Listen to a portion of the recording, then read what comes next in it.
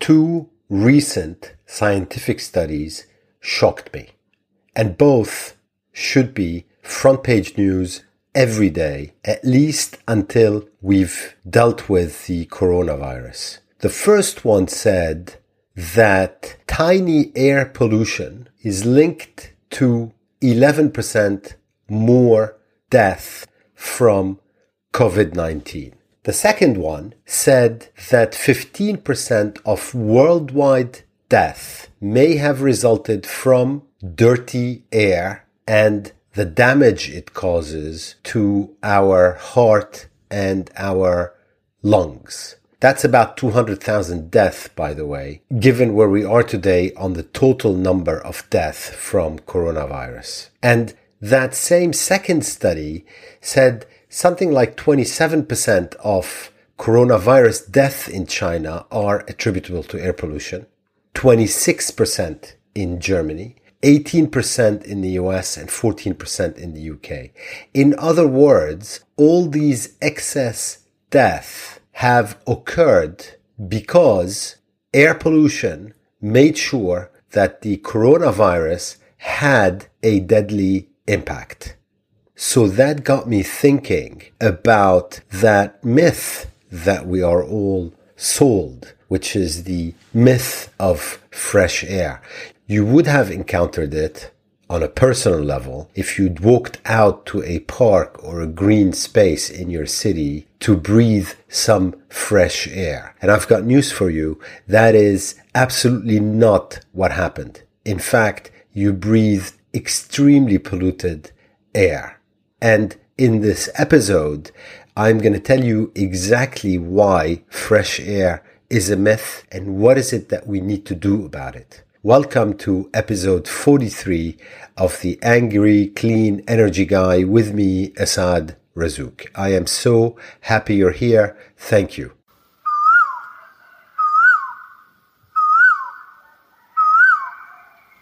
Many years before Greta Thunberg, there was Severn Cooley's Suzuki. In 1989, she was 9. At that young age, she founded something called the Environmental Children's Organization. And at age 12, she ended up attending the Earth Summit in Rio de Janeiro in 1992. She became famous as the girl who silenced the world for 5 minutes, when in her 1992 speech, she said that she was afraid to go out in the sun now because of the hole in our ozone, and she's afraid to breathe the air because she doesn't know what chemicals are in it. So that was back in 1992. The two studies I just referred to, both peer-reviewed, one in a journal called Science Advances and the other one in a journal called Cardiovascular Research. One focused on the United States and the other one worldwide. Both basically say that Severn, correct in 1992, is also correct today in 2020. You too should be afraid to breathe the air because you most definitely know what chemicals are in it, even though it's been 28 years since the 12-year-old silenced the world for 5 minutes with exactly that point. And what have we done since about it? I'll tell you what we've done about it. We've done almost nothing. Now, the good news is we are starting to do something, but we've done so little in 28 years, it's a scandal. So let me tell you more about your fresh air. All of this information, by the way, you should know, whereas Severn back in 1982 did not. So let's start with the basics. There are 3 types of air pollutants that cause terrible health problems. The first one is called particulate matter, and within that there's a small menu of PMs, PM 2.5 and PM 10 in particular. These two, the 2.5 and the 10, refers to their size, and they are tiny, tiny, tiny. How tiny? PM 2.5 means 2.5 micrometers, and PM 10 means 10 micrometers, but a single hair from your head is 70 micrometers in diameter. So we're talking about stuff which is 1/7 to 1/30th smaller than the diameter of your hair. In other words, you cannot see it with your eyes. Particulate matter worsens heart disease. It worsens lung disease. These things have microscopic solids or liquid droplets that are so small that you can basically inhale them. And when you do, they're going to go deep into your lungs, and some may even get into your bloodstream. The second type of air pollutant is nitrogen dioxide. And these cause a flare-up of asthma or symptoms, for example, coughing and difficulty breathing. And then the third type of air pollutant is called ground level ozone. And that one forms when heat and sunlight allow the reaction between two other pollutants, nitrogen oxide, which we've just talked about, and volatile organic compounds, which basically are gases emitted from some solids or liquids. Now, you're not going to be surprised when I tell you what particulate matter, nitrogen dioxide, and ground level ozone have in common.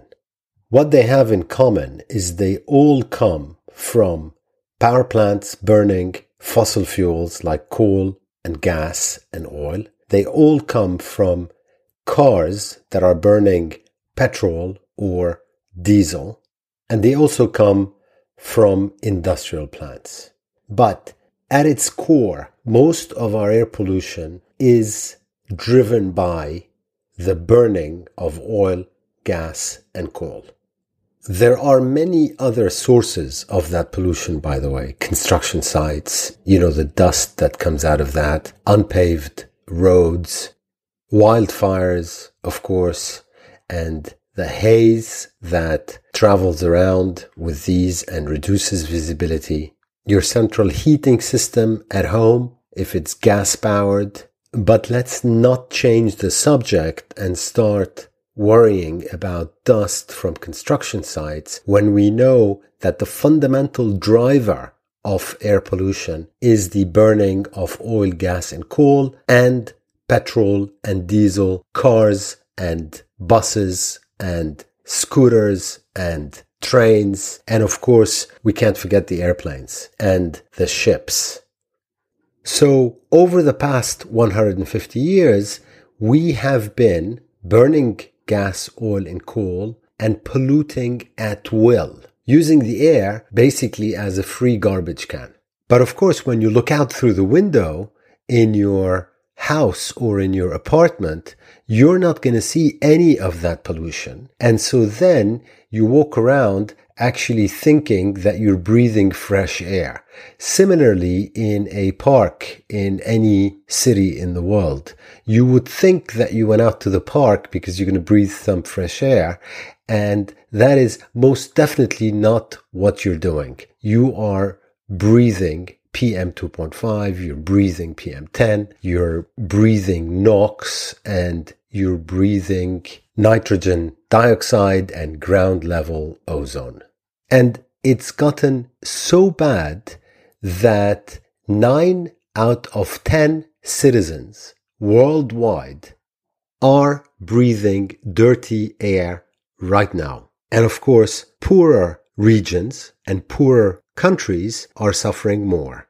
And then the impact of that dirty air is more death from stroke, heart disease, from chronic obstructive pulmonary diseases, from lung cancer, from acute respiratory infections. And that's just the death, which the World Health Organization estimates at 7 million people worldwide each year. 7 million people dying because they are breathing dirty air disguised as fresh air most of the time. But away from that horrible statistic of 7 million people dying, there is everybody else whose health is being negatively affected. Asthma sufferers, people that are coughing because of dirty air, weaker lungs, weaker hearts. So just a general weakening of the health of the entire population of the world, for which nobody is paying.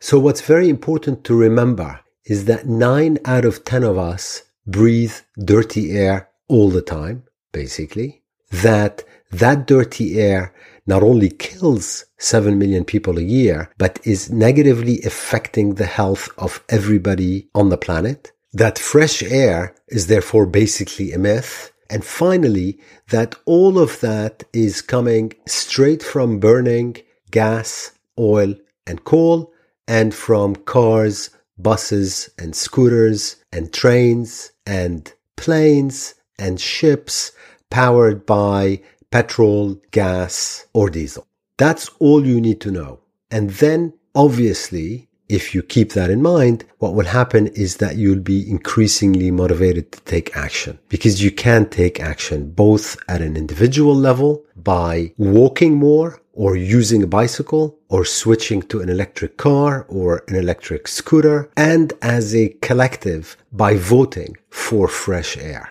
And what's crazy about this topic is not only that fresh air is a myth, but that we would benefit so much from cleaner air because we'd have less traffic, we'd have more livable cities and towns, we'd have fewer days off sick.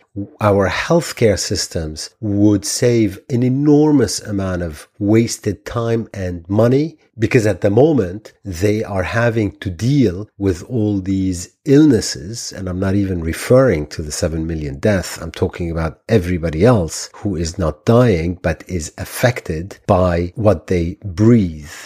And that burden on our health services is huge. At the same time, the actions that we're taking around the world are never going to be enough until we stop using petrol and diesel cars and dirty scooters and buses and planes and ships. New Delhi, for example, routinely declares public health emergencies, shuts down schools, distributes millions of protective masks, and it's not because of the coronavirus, it's because of dirty air.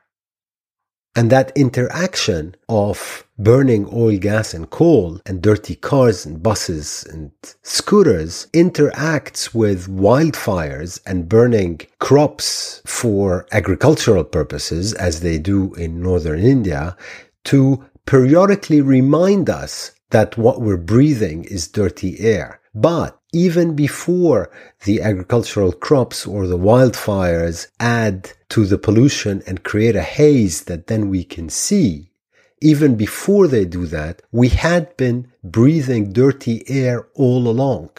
All the wildfire did is it reminded us of it for a few days or weeks or months a year, but the dirty air has been there all along. That dirty air is a major factor behind China waging war against pollution for almost 7 years now, and finally this year committing to go net zero by 2060.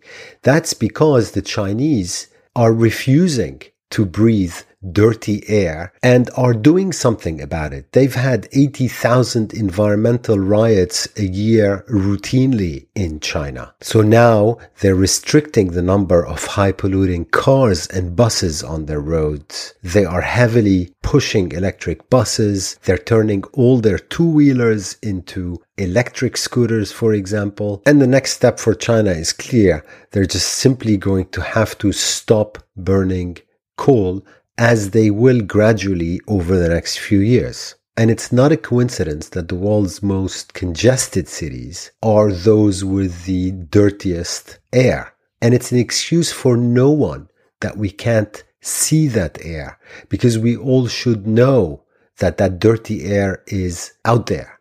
And it's no longer an excuse that the pollution particles are so small as to be invisible, or that science hasn't caught up with the impact of pollution from fossil fuels. We all know that now. So you have no justification whatsoever to continue to do what you do without affecting change at an individual level and without voting as a collective for fresh air.